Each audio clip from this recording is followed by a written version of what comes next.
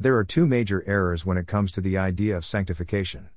The first is to think that after someone has gotten saved, they should return to church all put together and free of every last addiction, foible, sin, and incorrect way of thinking. But this doesn't happen. Figuring out how to live in the kingdom of God once you've become a citizen, there is a major culture shift, and while some of those shifts are going to happen right up front, some of our other mannerisms are going to have to be chiseled out over time. Sanctification, after all, is a process. We do not change into Jesus' perfect likeness overnight, we metamorphose into it over time as we strip off the flesh of the old human, Adam, and put on the flesh of the new human, Jesus.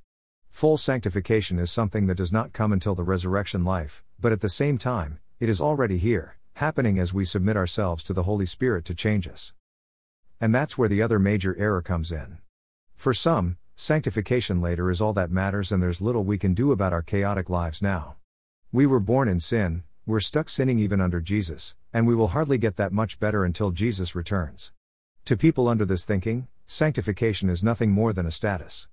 I am saved, therefore I am holy and I can't get much holier than this. My sin is thrown away and I can sin no more, at least theologically speaking. This thinking has a stark contrast against the Bible's actual message of holy living and ignores some of the most intense warning passages in the New Testament about what happens if we live however sinfully we want after accepting Christ. Sanctification takes time.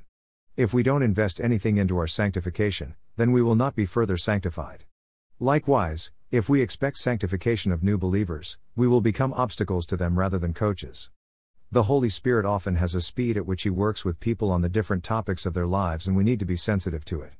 There are some who have come to me with a problem and I've worked softly with them, despite the fact that they were extravagantly wrong in their actions or thinking.